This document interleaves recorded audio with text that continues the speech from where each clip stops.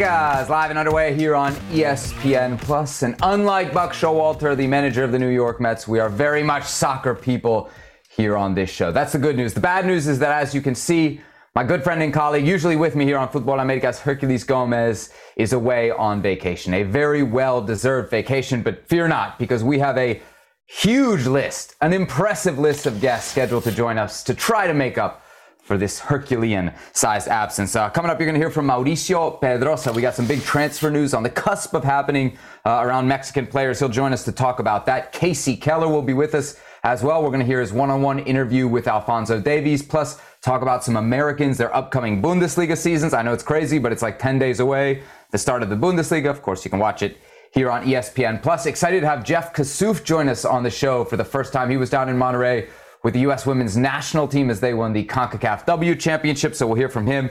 And the story of the week, U.S. Open Cup semifinals week, we got Sacramento Republic ready to host their game against Sporting Kansas City. Their GM and president, Todd Donovan, will be joining us towards the end of the show. But let's welcome in now our first guest here on Futbol Americas, another of my good friends and colleagues, and he's dressed the part speaking of on the cusp. This man is on the cusp of vacation, and yet he came to join us here on Futbol Americas. Alejandro from the home of the Monumental. How are you doing, my man? See, unlike Herculez Gomez, right, and this is his show, this is his responsibility. Unlike Herculez, I wait to take my vacation until after Futbol Americas. You see, there is a difference here between professionalism and not. You take your pick as to what Herculez is. Yes. Professionalism and commitment. Two things you can never question when it comes to Alejandro Moreno. All right, so let's talk some Major League Soccer. We got a lot to catch up on from the weekend. We'll start, Ale, with Toronto FC, who are going from nothing to something really quick here. They rolled 4-0 over Charlotte on Saturday. This one was over quick. 2-0 in the first 10 minutes, 3-0 on the half-hour mark. The big story, MLS debuts for both Lorenzo Insigne and Federico Bernardeschi, who scored. He scored the third goal for TFC.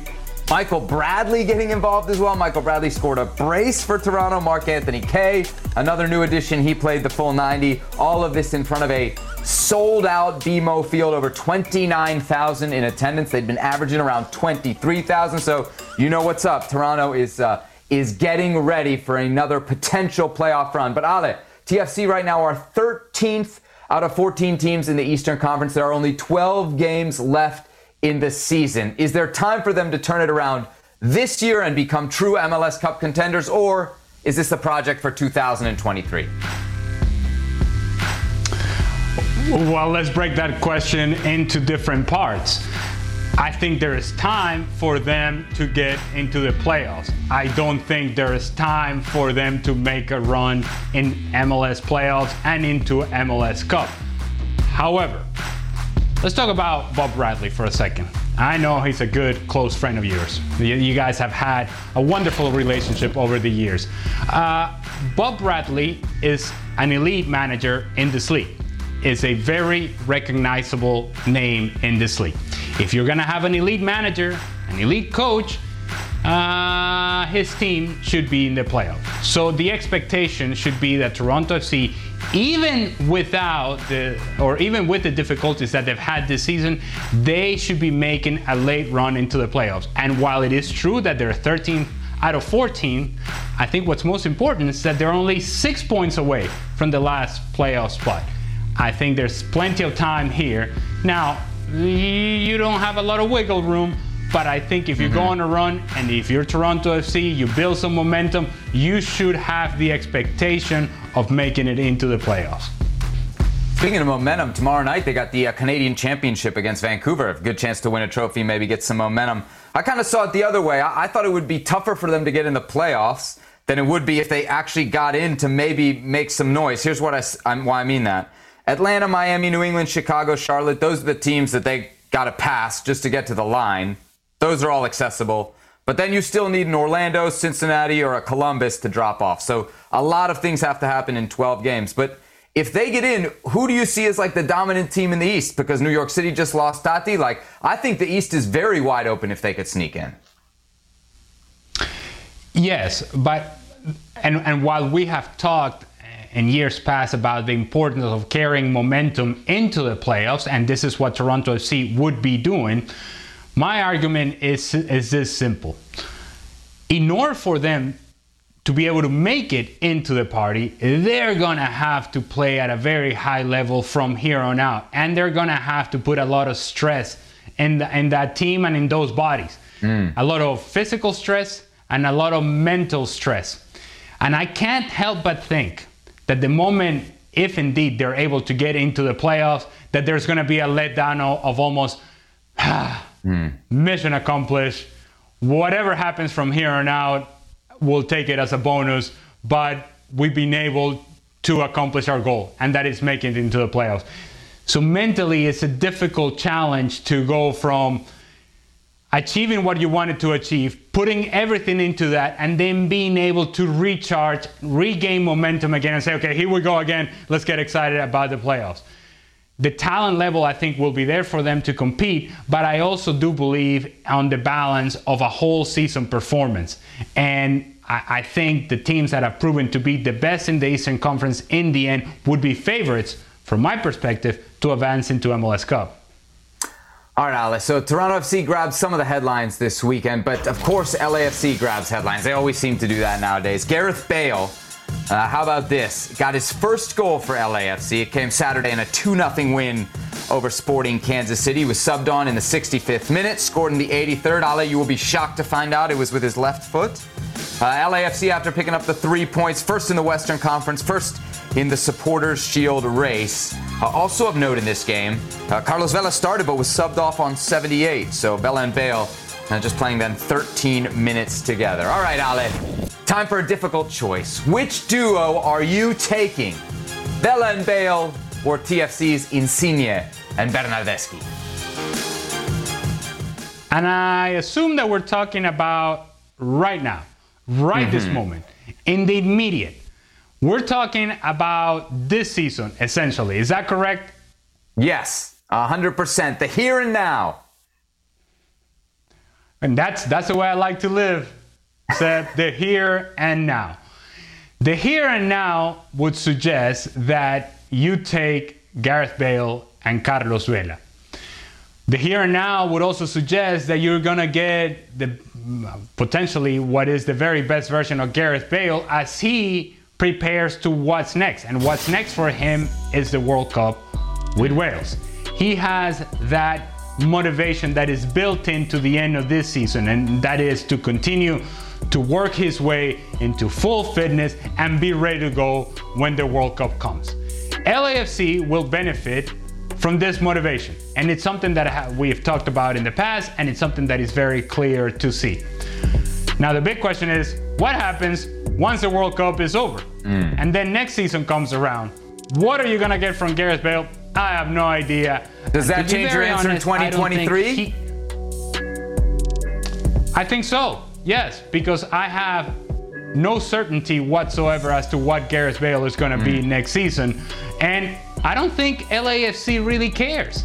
If they go on a run this season and they win MLS Cup and they finally break through, all the investment and everything that it means to have Gareth Bale with LAFC, all of that is worthwhile. I like the decision. I like the fact that you're taking a chance and you're saying, this guy can be a difference maker for us. This guy can score an important goal for us in a moment that matters. This guy is going to help Carlos Vela in those moments in which people focus on Carlos Vela and there isn't somebody else who can maybe provide something special. Gareth Bale can do that individually, even at this point in his career. But that's for now. My point about next season is that I don't think even Gareth Bale knows what happens after the World Cup. I don't think that's a decision he's made just yet. I think he has in his mind, and I'm putting myself in his shoes, and those are big shoes to fill, by the way, that I'm putting myself into his mindset, and he is right now getting ready to then hit the World Cup and hit the ground running, feel good about himself, feel good about Wales and what potentially could be a great experience for him and his teammates and his national team and the whole country of Wales. Once he goes through that, I don't know that the level of engagement, unless he has a great end of the season here with LAFC, and it's a great experience for him to have the motivation to keep going at a high level.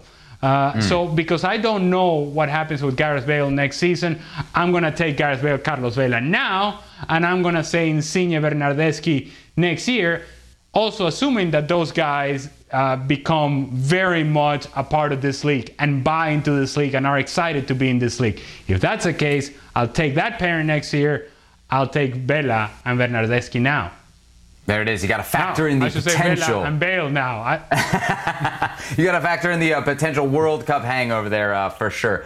All right, another big storyline out of Major League Soccer over the last week have been some of the successes, Ale, from these international friendlies, specifically MLS teams against Premier League opposition. The big story, of course, was Minnesota United hanging a big 4-0 win on Everton, right? That was kind of the good news. The bad news, though, was Ja'Cory Hayes. You see here, the 27-year-old midfielder, he suffered a broken leg and he's now going to miss the rest of the 2022 MLS season. I guess it kind of prompts the bigger question, right? The bigger picture question is, are these games worth it, Ale? So what do you think? You've been in these situations. You've been an MLS player middle of the season. Should MLS teams in the middle of their regular season be stepping away for these international friendlies?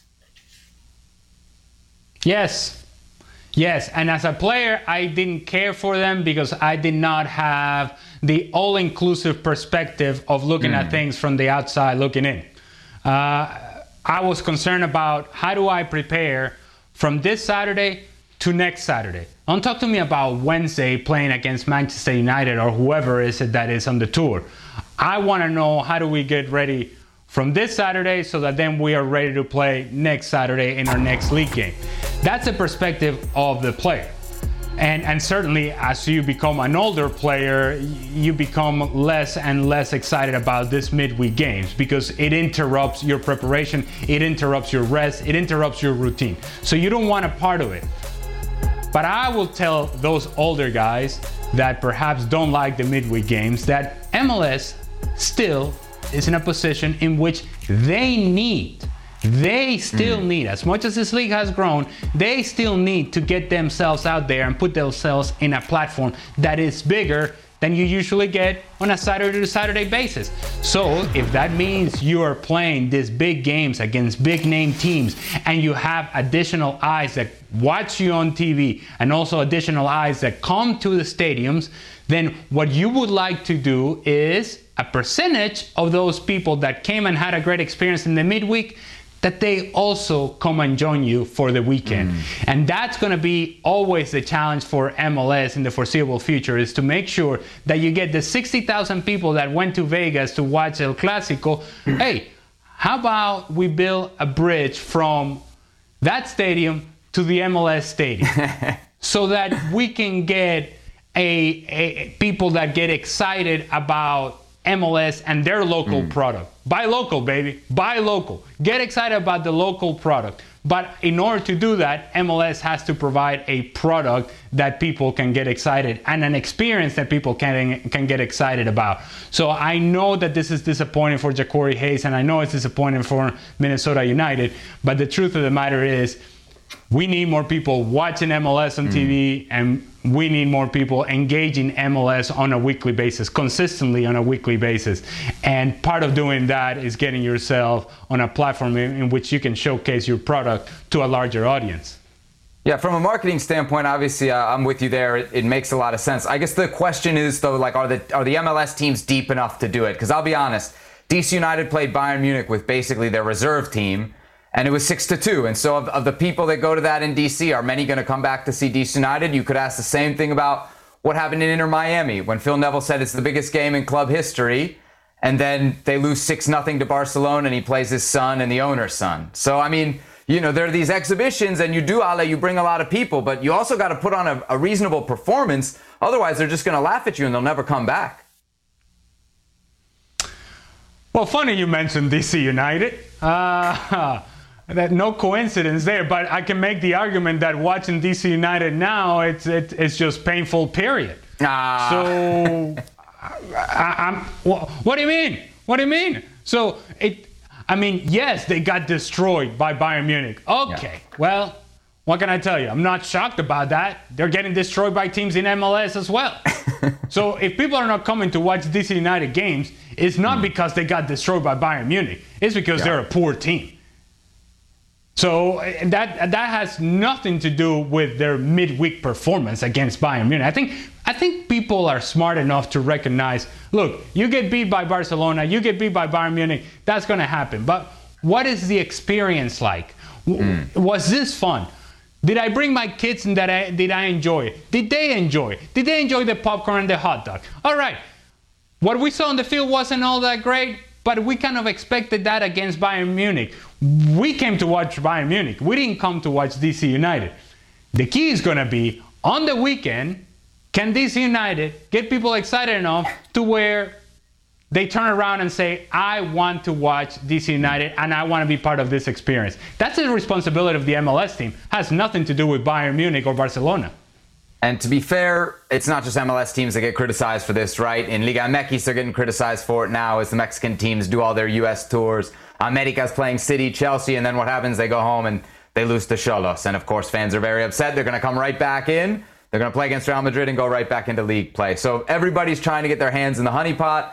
And sometimes the teams with thinner rosters, they pay for it. We're never accused of having a thin roster here on Futbol Americas, especially when we can call on somebody like Alejandro Moreno. Ale, go enjoy your vacation. Thank you so much for the time. And thank you for your professionalism and commitment, which we would never, ever doubt on this show. That is lacking from other people in this show.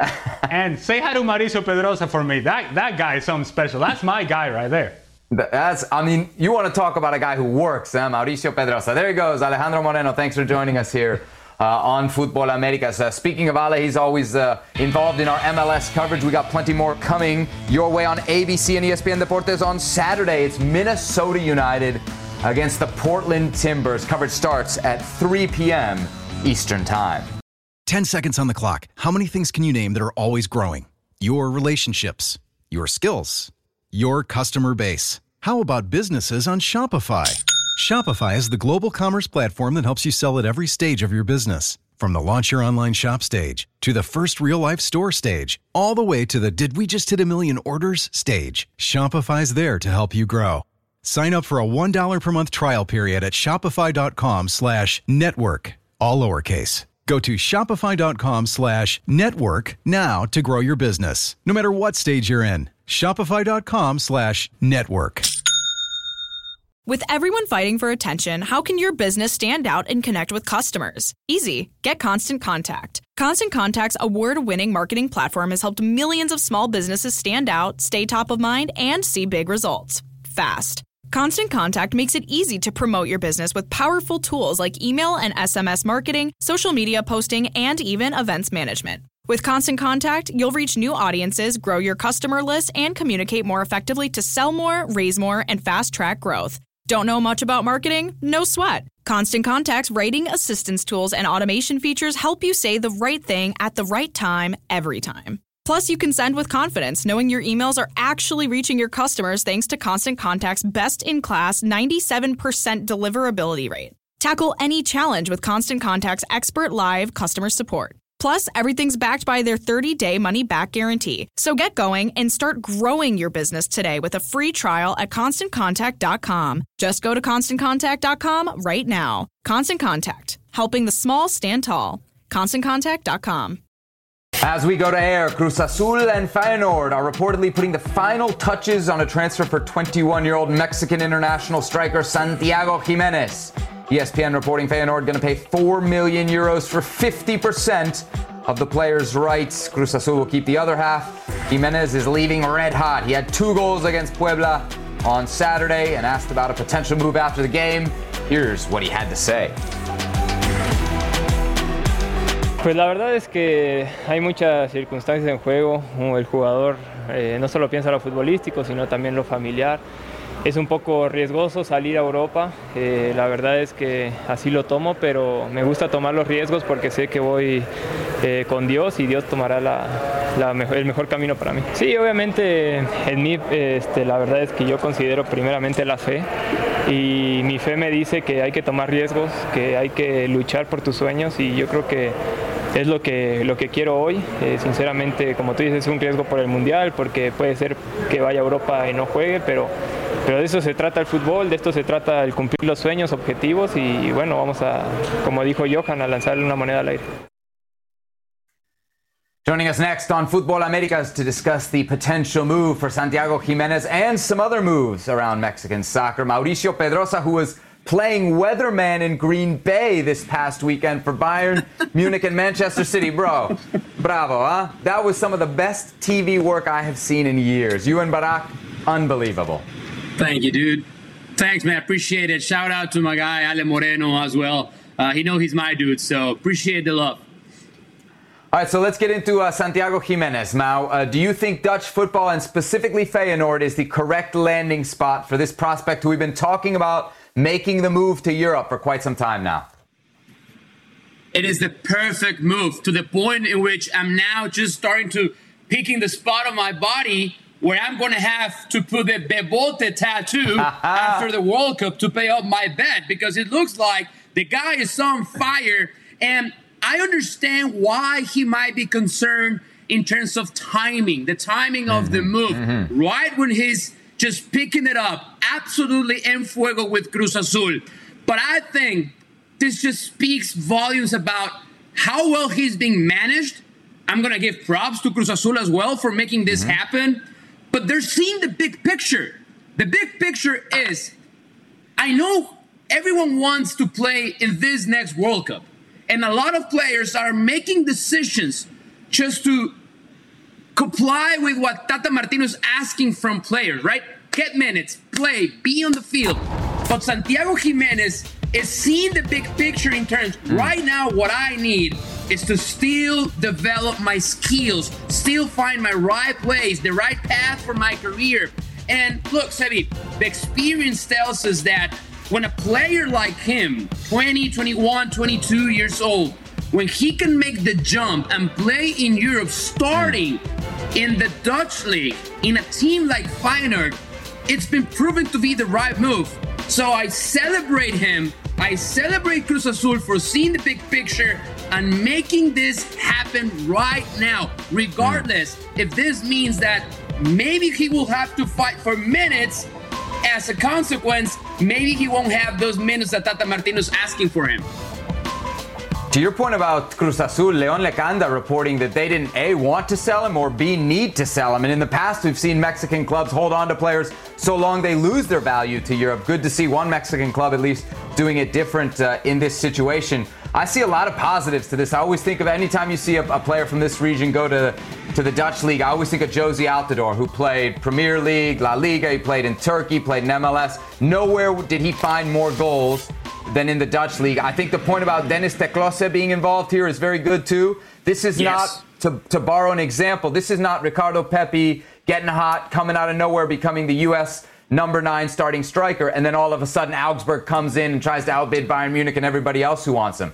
Dennis Teclose has known about this player for a very long time, so that makes me feel good that this is not some spur-of-the-moment decision from Feyenoord. It's good to hear him acknowledge the risk. Hey, I'm leaving a spot where I know I'm going to get playing time in a World Cup year, where I know I'm scoring.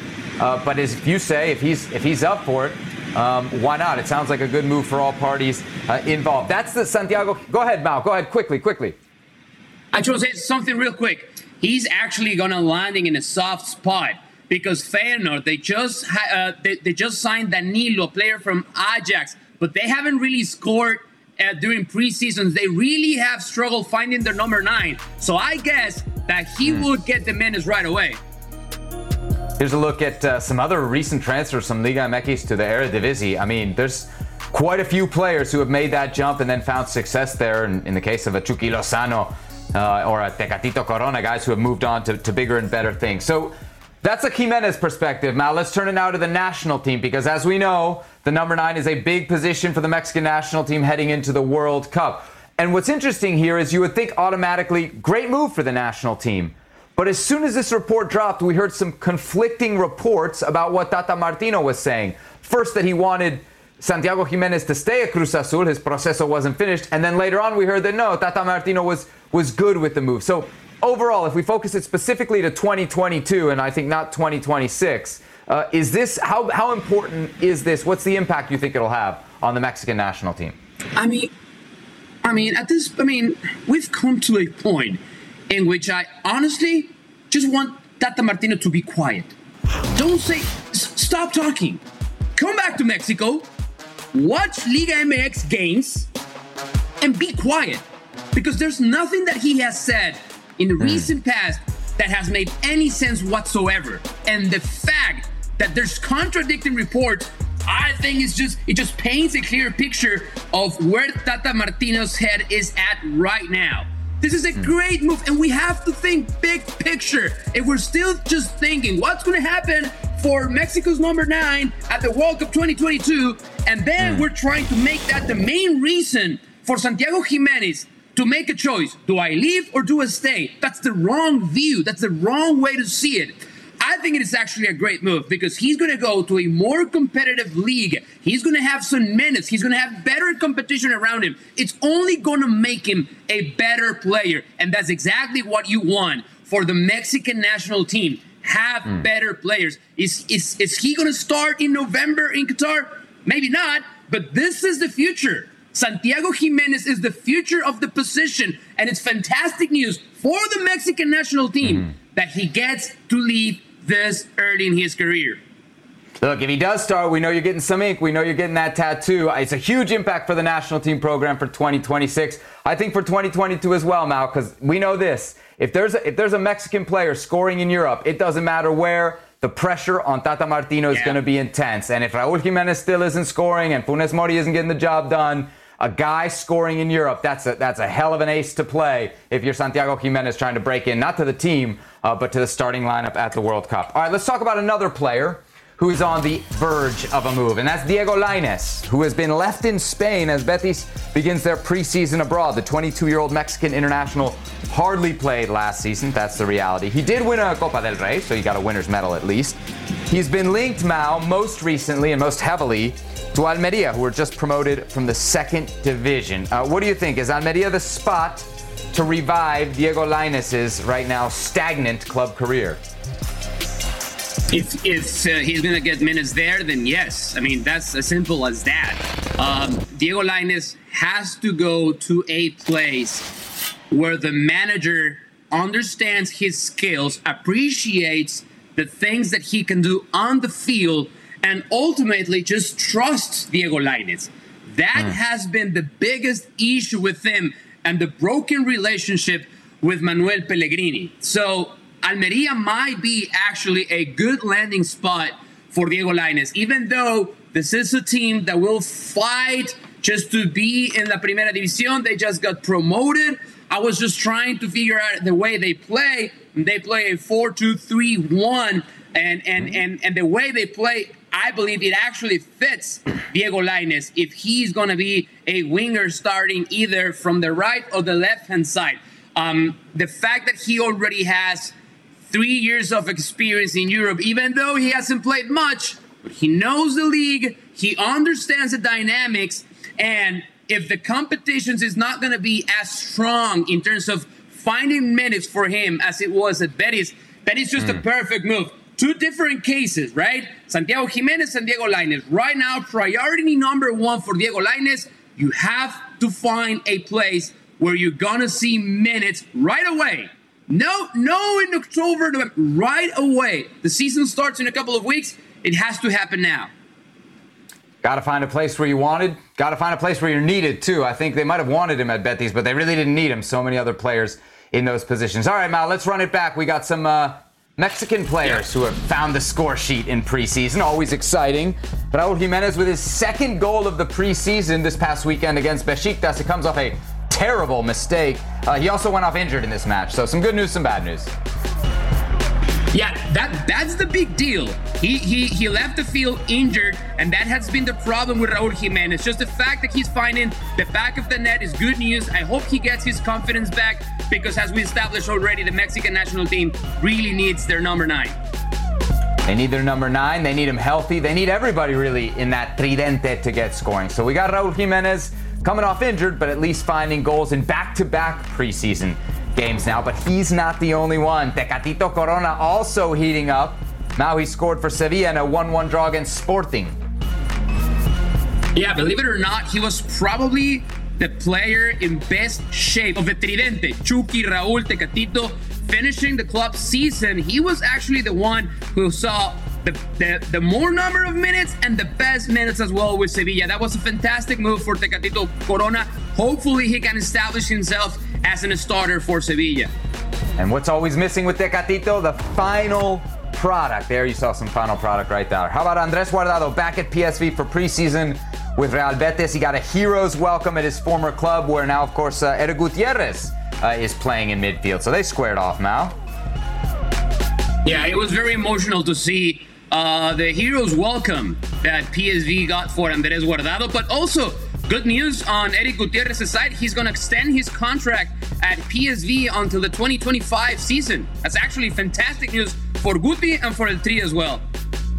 The Guardado and Gutierrez there battling it out in preseason, maybe battling for a starting spot in that Mexican midfield come Qatar. But that is a discussion for another day. I can hear our producer Beto right now. He's having a panic attack about how far over we are. Mauricio, always a pleasure to have you here on the show. Safe travels, because I know you're off to somewhere exciting next. Thank you, Seti. Talk to you soon, man. Actually, I know Mao's next assignment. He's calling this game. We got Liga MX on ESPN Plus and ESPN Deportes. It's Rayados against Puebla tomorrow night. Do not miss it.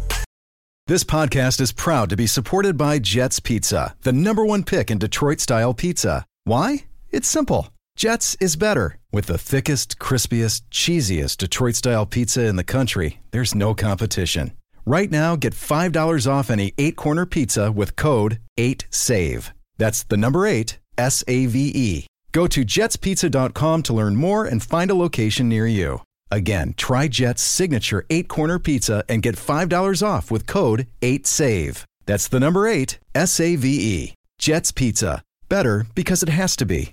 Enjoy all your favorite sports like never before at BetMGM. Sign up using code FIRSTTAKE and receive up to $1,500 back in bonus bets if you don't win your first bet. When you register with BetMGM, you'll get instant access to a variety of parlay selection features, live betting options, and the best daily promotions in the business. And with BetMGM at your fingertips, every play and every game matter more than ever. BetMGM and GameSense remind you to gamble responsibly. See BetMGM.com for terms. This U.S. promotional offer not available in D.C., Mississippi, North Carolina, New York, Nevada, Ontario, or Puerto Rico. Gambling problem? Call 1-800-GAMBLER in the U.S. Call 877-8-HOPE-NY or text HOPE-NY 467-369 for New York. Call 1-800-NEXT-STEP in Arizona. For Massachusetts, 1-800-327-5050. For Iowa, 1-800-BETS-OFF. For Puerto Rico, 1-800-981-0023. For West Virginia, visit 1-800-GAMBLER.net. First bet offer for new customers only. Subject to eligibility requirements. Rewards are non-withdrawable bonus bets that expire in 7 days. In partnership with Kansas Crossing Casino and Hotel.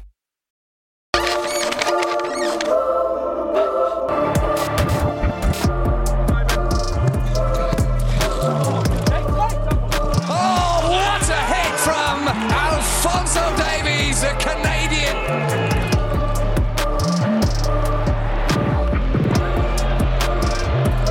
Alphonso Davies scores, and Davies brings jubilation to Canada once more. It's Arfield across the face of goal, and Davies does that cross the line. He does, and Canada have scored against the USA.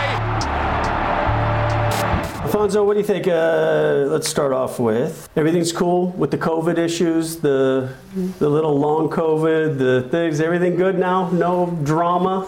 No, everything is good. Yeah, I mean that was very scary. Yeah. You know, especially the doctors are saying that they don't know how long I was supposed to be out. So I think that was the most scariest part. And yeah, at that time I had doubts in my head. Sure. Whether it's still going to be able to play football, but everything worked out at the end. I'm happy. I'm grateful for, the doctors taking such good care of me. So I'm happy that I can be back on the pitch. Nice. Good to hear. So coming from Vancouver, obviously starting MLS, getting that big move over to Europe to Bayern Munich. Well, it's been a few years now. You're no longer kind of the new kid on the block. How's that kind of feel that you've been there, 4 years now? Yeah. And and have established yourself so well? I mean, it's been good. The first year I went there, I had a goal in my head, to learn from, the players that are around me. There was really, really amazing players around me, and still are. So to learn from them, I wasn't expecting to play, every single minute or, a lot of minutes. So for me, it was a learning process. And now, I'm able to establish myself in a position, that I was put into. So I'm happy that I'm able to play there, and I'm happy that I can, be part of the team, playing and helping them. Right. When I had retired from the Sounders, and then you kind of worked your way, up, you were in a more attacking role. Yes. So then going to Europe and then making that transition, how did that, was it an ego thing that said, wait a minute, you want me to come back here? I've been playing here, or was it just, hey coach, wherever you want me, I'll figure it out? For me, it was, I was playing up top, with Vancouver, and then they signed me as a winger.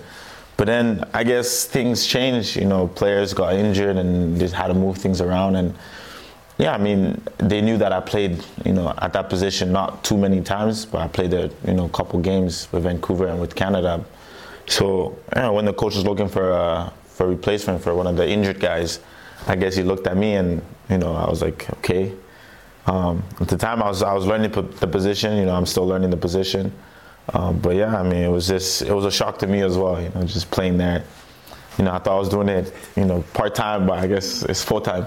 They say that sometimes that a player, when he's asked to kind of change positions, that, okay, coach, I can do that for a few days or a few games or a month while so-and-so is injured. But to accept that that's your new role. Have you felt that you've now this is my role, and now I'm gonna the offensive side was always great. Now I just need to concentrate that little bit more on how I defend and kind of learning the nuances of that new position. Definitely. When I started playing back there, I thought it was a temporary thing, just playing it out until the player comes back. But when I saw myself, being there, success kind of helps. Yes, a little bit too. Being there, game in, game out, and I was like, okay, then I have to switch my mindset from attacking to defending as well. So that's what I try to do, and obviously I have and not forgetting how to attack as well. Last year, a little bit of a shock exit against Vela-Bale in Champions League, and I know you got a little bit of a heat for the goal on that. As a young player, is it kind of difficult sometimes when you're in that huge spotlight, huge window, maybe holding your hand up a little bit? And talk me through that a little bit, how that process was. Yeah, I mean, the Vela-Bale game, it was I think my third game back after the injury. Yeah, I mean, as a young player, stuff like that happens. You just have to, tell yourself that it was a tough exit in the Champions League.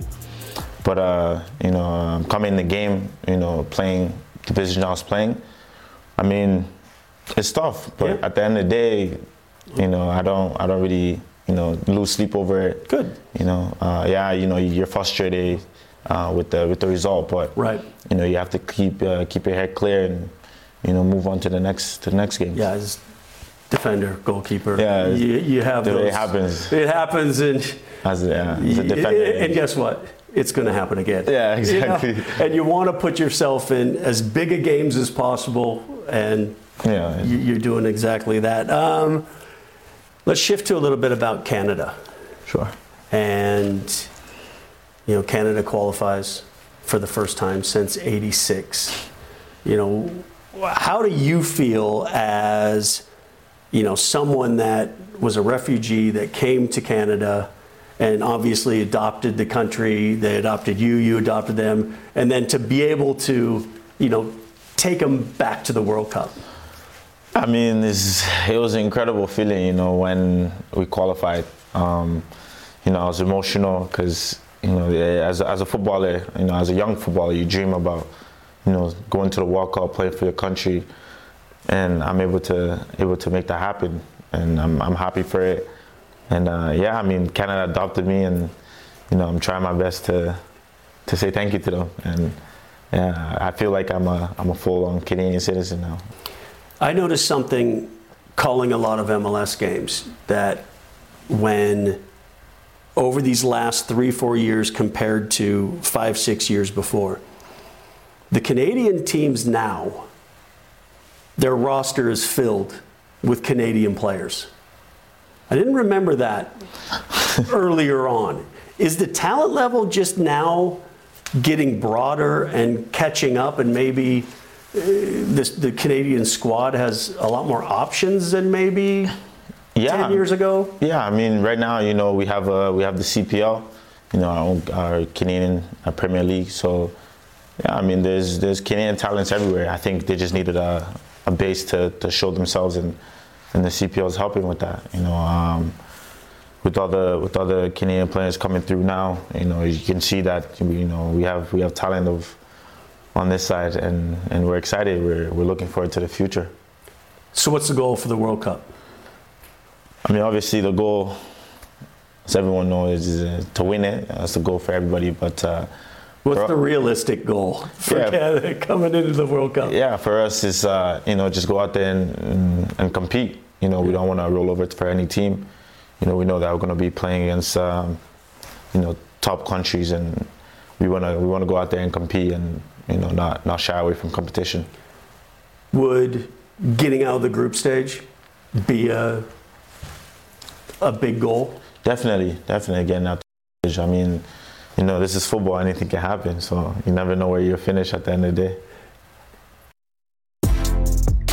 Alphonso Davies then with a career's worth of silverware, both individual and collective, at just 21 years old. There you see his stats with Bayern Munich. He is the reigning CONCACAF Men's Player of the Year. Joining us now to discuss, amongst other things, Alphonso Davies' interview, but also the upcoming Bundesliga campaign, Casey Keller, who's taking over the journalism role here. They're calling him a young Gab Marcotti, Casey. Oh yeah, thank you. That's exactly how I want to be thought of. But no, it was cool. I was in Chicago for a Sounders game and was able just to slide over into DC and do those couple interviews with the guys with Bayern. I mean, Bayern are such a professional setup. It's so cool to kind of watch the way that they operate, and everybody was super gracious and great interviews. Yeah, so I saw a lot of the conversation centered around Bayern, but what we just saw a lot of it was around the Canadian national team. You talked about his expectations for the World Cup. They're in Group F. They're in there with Belgium, Croatia, and Morocco. What are your expectations for Canada? You think they'll survive that group? No, I don't. I don't think they'll survive that group. I think probably obviously the favorites are Belgium and Croatia to go through. And I think what's really important for Canada after not being in a World Cup since '86 is just look like you belong. I mean, we saw in World Cup past where CONCACAF teams have come in and haven't really represented the way that we would like them to do. I mean, obviously Panama struggled, and so what I would love to see is, at least if Canada don't make it out of their group, at least represent CONCACAF with some class. Just kind of show that we're continuing to get better and continuing to be more competitive. Casey, I'm pretty optimistic about Canada. I realize it's a tough group, but when you look at what they do have, I think compared to everybody else in CONCACAF, right, they've probably got the best finishers in David and Larin. And I don't know if you'd agree with me here, but probably the best wide, attacking threats in Davies and Tajon Buchanan. Those would seem to me to be good pieces, good elements to a formula to success in tournament soccer. Is that at least fair to say for Canada? It's fair that they definitely have some pieces. They're young, they're inexperienced at that level, obviously, and I think that's going to be one of the most difficult things is having so many players that really haven't been on that big stage. And look, it's very similar with the U.S. team as well. Yes, you got a lot of guys playing at clubs and doing things, but not qualifying for the last World Cup definitely puts them at a little bit of a disadvantage. So yes, I agree with you, Seb. I think Canada have some really intriguing pieces in their side, and so much of it will depend on, like we see in so many different teams who don't have the biggest squads, are the right players fit and in form at the right time? I mean, it's a question that Canada's going to have to deal with, and it's a big issue that the U.S. are going to have to deal with as well. So, Casey, obviously you were talking to the guys from Bayern Munich ahead of the upcoming Bundesliga season, which, wow, it's starting 11 days from now, August 5th. Crazy how quickly the season kind of sneaks up on us in that regard. Let's focus on some Americans, because there's a lot of players in the U.S. men's national team pool that are obviously in the Bundesliga. Herculez Gomez not here for this edition of the show, but we'll still start up top because that's the position that I think most people want to talk about. Let's get an either-or going here. Who do you think is better poised to have a bigger first half of the season and obviously therefore a better run into the World Cup? Is it Ricardo Pepi, who of course we know is getting ready for season number 2 at Augsburg, or is it Jordan Pefok, who made the move from Young Boys in Switzerland to Union Berlin? Casey, who do you see getting off to a hotter start?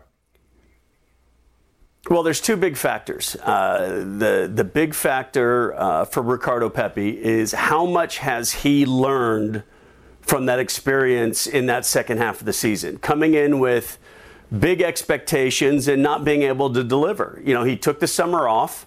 He should be fully recharged and ready to go. I haven't heard how preseason's going, but then again, I don't exactly read into a lot of preseason anyway. So, and then when you look at someone like Pefok, is how quickly does he transition from a lower league to the Bundesliga? Now, he's 26 years old. It's not like he's 18 coming into this situation, so he has a little bit more experience in being able to deal with that. The expectations will be significantly less on him at Union Berlin than they were for Pepi at Augsburg, being record signing and all the hoopla that came along with that. So I think in a lot of ways, I think Pefok is also going to be probably playing for the better team. Union has been definitely punching above their weight, since they got promoted to the Bundesliga, and they've seemed to have a structure in place that is working really well. I think the combination between less pressure and a better team, if Pefok can get playing time, I think he's got a chance of doing okay, at least to the expectation that I think Union Berlin think that they're going to get from him. Ricardo Pepi, in my mind, is going to have to start the season quick.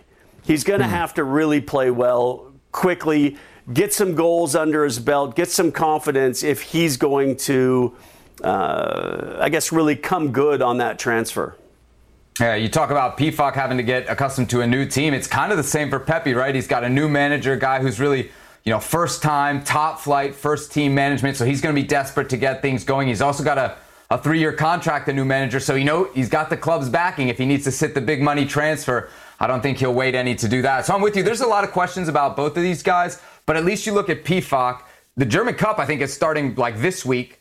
Plus, he's got Europa League, so there's going to be minutes, and there's kind of a ready-made spot there, right? Union Berlin sold Taiwo Awoniyi, their starting forward. They sold him to Nottingham Forest, so there's space there as well. So interesting.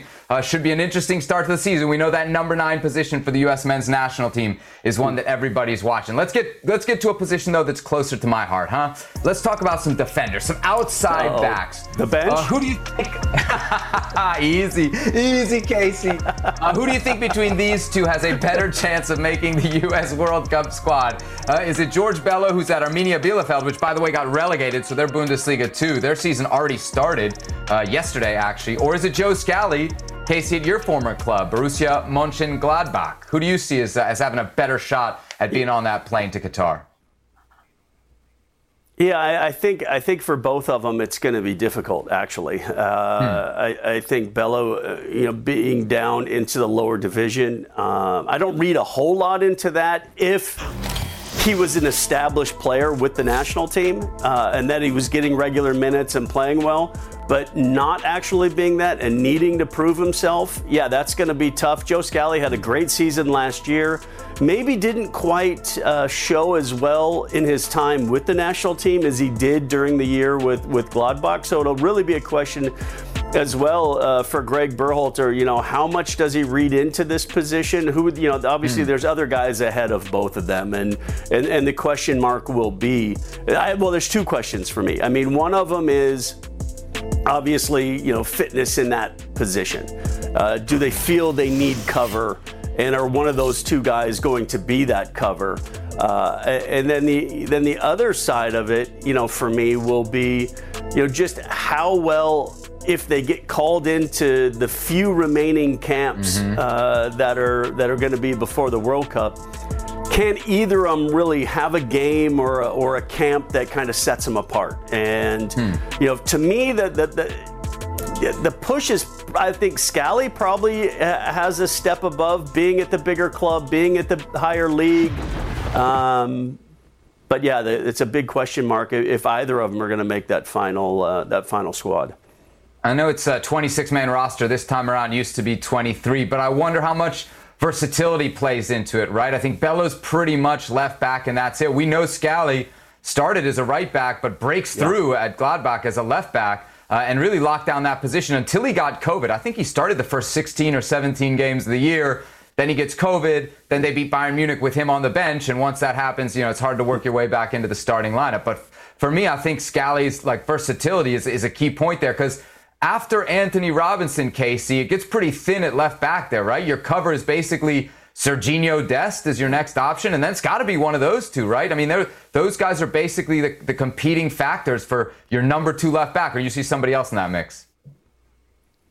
No, I think that's a fair assessment. And I think when you do look at Scally, knowing that he's a natural right footer who's very capable of playing on the left side, Bello, it looked like he was playing wing back to start the season yesterday. So, yeah, I'm not quite sure exactly, what Greg's mindset is, but again, I think Scally, probably tips that scale. Now, what he really needs to do is go in with the national team when he gets the next chance and have that little bit better of a camp. Just really kind of say, okay, I'm a little bit more mature now. I'm back to another preseason. I've had time with the national team. I kind of know what the expectations are.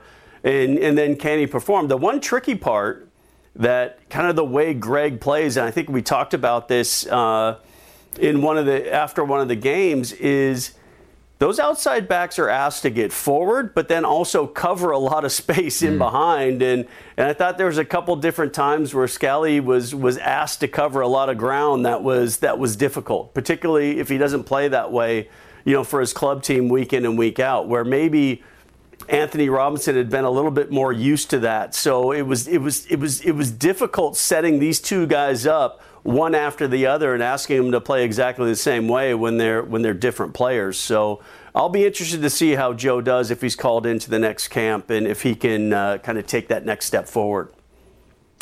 All right, Casey, last but not least, actually maybe most importantly on our tour of Americans around the Bundesliga is Gio Reyna, who, it's crazy to say this, at just 19 years old. He is entering his fourth season at Borussia Dortmund. What are your expectations for Gio Reyna this year?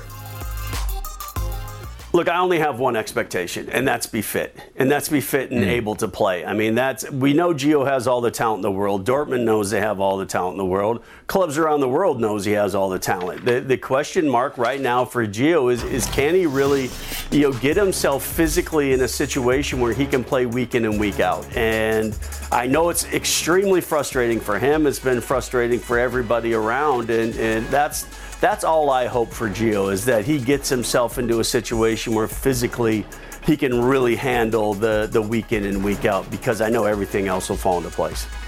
Yeah, and I think Dortmund's counting on that too. If you look at their transfers, basically since they let Jadon Sancho go, they haven't really looked to fill that kind of winger, playmaker position. They've spent money up top. They've spent money center of the park. They've spent a lot of money in defense. They've been busy. They just haven't really gone at that position. So it sounds like the club there has a lot of faith in Gio Reyna as well. All right, Casey, you said you don't really like preseason. You don't want to put too much stock into it. But we got a lot of U.S. men's national teamers doing well in preseason. So let's run it back preseason style. Jordan Pefok, the aforementioned, scoring from close range here, Casey, against Nottingham Forest. No matter how they come, good to get on the board, right? Well, yeah, I mean, the idea is that he'll be that central guy, the guy that can, cause problems, get laid into the box. And anytime you can show that in preseason, kind of what they brought you in for, never hurts. Here's Haji Wright for Antalyaspor. A little bit of a different goal here, Casey. He does it all by himself. Yeah, it is. It's a good individual effort, being able to run at defenders and then finish off under pressure. Player hitting him on the side, goalkeeper coming out, good composure, good finish. He had a good season last year. Can he continue that off? Great weekend for American number 9's Daryl Dike for West Brom against Hertha Berlin. And I think what you love seeing from Dike is he's that physical presence. You love seeing him inside the box, even if it's maybe not as a starter. Let's say in the World Cup you have to be more direct. There's a big man that can come in and do that. Maybe here's the opposite number, Jesus Ferreira. Casey is 12th of the season for FC Dallas. Yeah, got off to an unbelievable start in the season, went through a bit of a drought, back scoring goals, but yeah, totally different player than almost all the other players we've seen. Tim Weah, preseason assist. Okay, we really are dipping deep into the barrel now. A preseason assist, Casey, makes the show rundown. Yeah, but we know Tim's going to be more of an outside guy, so you're still looking for him to be a contributing member higher up the field and, helping other players get on the score sheet. Casey, we love goalies here too. We haven't forgotten Ethan Horvath, now on loan at Luton Town with the big save on Mikel Antonio. Look, the most important thing for Ethan Horvath is to get minutes, is to get somewhere, establish himself as the number one, be it in a lower division or not, but play week in and week out. And saves like that in preseason obviously help. All right, there you have it. So Ethan Horvath, a goalie that we will surely discuss on this show. On Thursday, Casey, you are back. We're talking Zach Steffen. I had a one-on-one interview with him. I'm very, very interested to get your thoughts on some of the things he told us. Actually, about that topic exactly. Do goalies need to be playing? Because on this show, Herculez Gomez says goalies don't need to play. We'll get your thoughts on that. We'll really destroy the myth of Herculez Gomez on Thursday's edition of Futbol Americas. Casey, thanks for your time. Always appreciate it here on the show. Great to have you. Thanks, Eb. And a reminder, we got German soccer on ESPN+. Plenty more of it. Saturday, 2:30 p.m. Eastern Time. It's Bayern Munich against RB Leipzig for the German Super Cup. Don't miss it. Now, let's talk about the play of the week. The pressure to follow up Hypnotic and Cognac, weighing heavy on the team. Hypnotic was in the cup, blue, and ready for the play. And boom! Añejo Tequila came in with a smooth assist to Hypnotic's tropical fruit finish. Shaken, strained, poured. It was green and good! The playmaking splash shifted the tempo. Another great cocktail from the Hypnotic team. Every season is Hypnotic and Tequila season. Hypnotic Liqueur, Bardstown, Kentucky, 17% alcohol by volume. Hypnotic reminds you to think wisely, drink wisely. We all know breakfast is an important part of your day, but sometimes when you're traveling for business, you end up staying at a hotel that doesn't offer any. You know what happens? You grab a cup of coffee and skip the meal entirely. We've all been there. But if you book a room at La Quinta by Wyndham, you can enjoy their free Bright Side breakfast featuring delicious baked goods, fruit, eggs, yogurt, and waffles. And really, who doesn't want to start their day with a fresh, hot waffle? Tonight, La Quinta, tomorrow you shine. Book direct at lq.com. The U.S. women's national team are once again champions of CONCACAF, and joining us here on Futbol Americas to discuss is someone who is actually down in Monterrey with live coverage of the tournament, Jeff Kassouf. He writes for ESPN.com. Jeff, great to have you here on the show. How was the trip down to Mexico? Yeah, thank you for having me. It was, in short, very hot, 100 plus every day. And I'm not sure how those players dealt with that heat. Yeah, if it affected the journos, then surely it was getting to the players as well. All right, one of the very interesting comments to come out of this tournament actually doesn't come from the semifinal or the final. It comes from the group phase finale after the U.S. kind of struggled for that 1-0 win over Mexico. Jeff, I want to get your reactions to what Vlatko Andonovski said after that game. Let's listen to it first. Say, if you ask me if we're ready to go in the World Cup and compete in the World Cup tomorrow, we're probably not ready for it. But are we going to be ready in a year? Absolutely. I'm very happy with the progress of the team, development of the team, and development of the individuals within the team as well. I think that we're doing a good job and we're moving in the right direction. All right, Jeff, not ready for the World Cup just yet, but how close do you think the U.S. is for being ready for next summer? Yeah, I think getting there, but I would agree not ready. And I think part of that is it's a combination, right? It is a group of young players that are trying to get ready for this moment. And we saw some that were ready, maybe some that weren't in this CONCACAF W Championship. And then it's also, you look at the amount of injuries on this team right now, the amount of significant injuries. And I think you have to look at that as a significant factor with whether this team is ready and when will it be ready, because some of them really long-term injuries, it honestly could be turn of the new year before we see some of these players back and they're potential starters. Yeah, one of those players, Catarina Macario, of course, right, who we thought leading into this tournament we might have a real debate. Who's going to be the U.S. number 9? I think that debate is a little bit more settled after what we saw in Monterrey. Alex Morgan scored just 3 goals, Jeff, but they felt like 3 really big goals. It's the penalty against Canada, and it's those first 2 against Haiti in the opener when the U.S. was a little shaky. It was a little bit of a rocky start. Haiti looked pretty dangerous, and then Alex Morgan finishes 2 chances, 16th and 23rd minute. That game is in the bag. Do you see Alex Morgan now as the clear-cut starter, barring injury, for the World Cup next summer? I mean, right now, yes. If you look at this number 9 position in terms of who's healthy, she is the answer. I do think it will get very interesting when Macario is healthy. The torn ACL, puts her back possibly or probably in the new year, and then you have a real competition for the number 9 role. But you look at Morgan right now, in form for club and country. She's done, she's had 15 goals in 17 total games with San Diego Wave. And then, as you said, coming up in big moments, 3 goals, maybe people look at that and say, well, not a huge haul, but very important moments, as you said. And I think she's evolved into a player that does a lot more off the ball in moments that maybe don't get much credit. And so her ability to kind of play off the ball, check down, find combinations is something I think that's gone underappreciated. And you see the difference when she's in that number 9 role for the U.S., when she can create that space. So no doubt about it then, I think Alex Morgan certainly falls into the category of players who made the most of their opportunity down at the CONCACAF W Championship. Jeff, is there another player on that list for you? Because I think one of the big storylines coming into this tournament was these are the first real competitive minutes for a lot of these younger players. So who do you feel like really took advantage of this chance?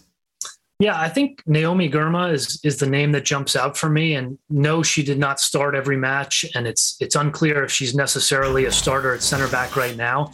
But in terms of who stood out and who bring something to the squad that I think it's potentially missing.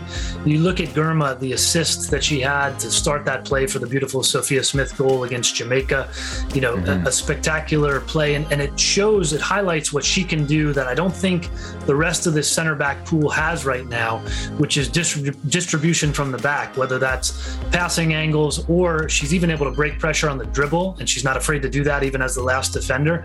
And that's something that you really don't get from this center back pool. In the past, Abby Dahlkemper has been relied upon. She's also on the way back from injury, just came back from it and missed this tournament. So I think Girma, despite maybe not starting as much as maybe you would expect for a player that had a quote unquote breakout tournament, is somebody who really showed us why potentially she could or even should be a starter at the World Cup next year.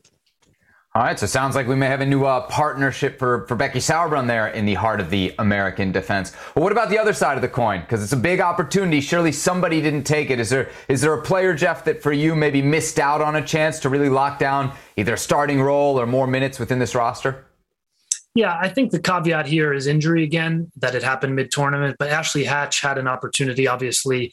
You enter this tournament, you look at this U.S. team, even in the Colombia friendlies prior to the tournament, and this number 9 position really seemed quite open. Catarina Macario was hurt.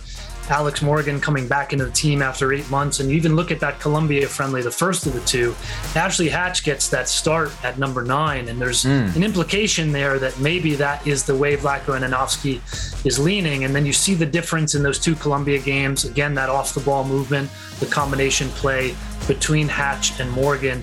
And then obviously going into the tournament, it really seemed to become clear. Certainly, obviously, as Hatch got injured after that Jamaica game, but it became clear that this team played quite differently with Morgan. So I think that's a missed opportunity for Hatch in that we talk about forward depth on this team, and it does exist. There's an abundant amount of forward depth, but that's kind of a general term. In the number 9 position right now with Macario hurt, it's Morgan, and then that opportunity for Hatch, which obviously she'll want to have had a better opportunity there between the injury, and not quite showing that off the ball movement and that finishing that maybe was needed from her. So if the number 9 position was up for grabs coming into this tournament, looks like Alex Morgan has it locked down. Another position that I think maybe wasn't as openly up for grabs, but is certainly a position of curiosity as we move forward is goalkeeper. Where do you think we stand in terms of the race for the number 1 goalie spot with the U.S. coming out of the CONCACAF W Championship? I think possibly the most interesting battle here in that we really don't know what Vlatko Nanovsky is thinking at this moment. He actually, I think somewhat curiously, did not get asked that post-game after the final and maybe with everything going on. But, you look at, it looked very much like Casey Murphy had overtaken Alyssa Nair for that number 1 spot. And then Nanovsky and his staff go back to the veteran Nair, who obviously 2019 World Cup winner. They go back to her for the final against Canada. Tested a little bit. I think Nichelle Prince had some opportunities that we saw in that opening highlight where, Canada had a few opportunities in the first half, but, otherwise not a lot of questions asked of Nair in that game. Murphy had some questions asked of her, certainly in that Costa Rica match. There were a couple of little moments of perhaps uncertainty, and maybe you could relate that to a rotating back line. But, we come out of this tournament where I don't think we have an answer of who the number 1 goalkeeper is. Obviously, 1 year to figure that out. But, where it looked like Murphy had maybe taken a hold of that, Nair starts that final. And I think potentially, does that indicate that, Vlatko wants to go back to that veteran hand in a big moment? I think that's something, perhaps one of the biggest questions to watch over the next year. Jeff, it was your first appearance on Futbol Americas, but hopefully your first of many. I mentioned your work at ESPN.com, also great work at EqualizerSoccer.com. So thanks for the time, man. Really appreciate you joining us. Yeah, thank you for having me. There he is, Jeff Kassouf again. Catch his work on ESPN.com.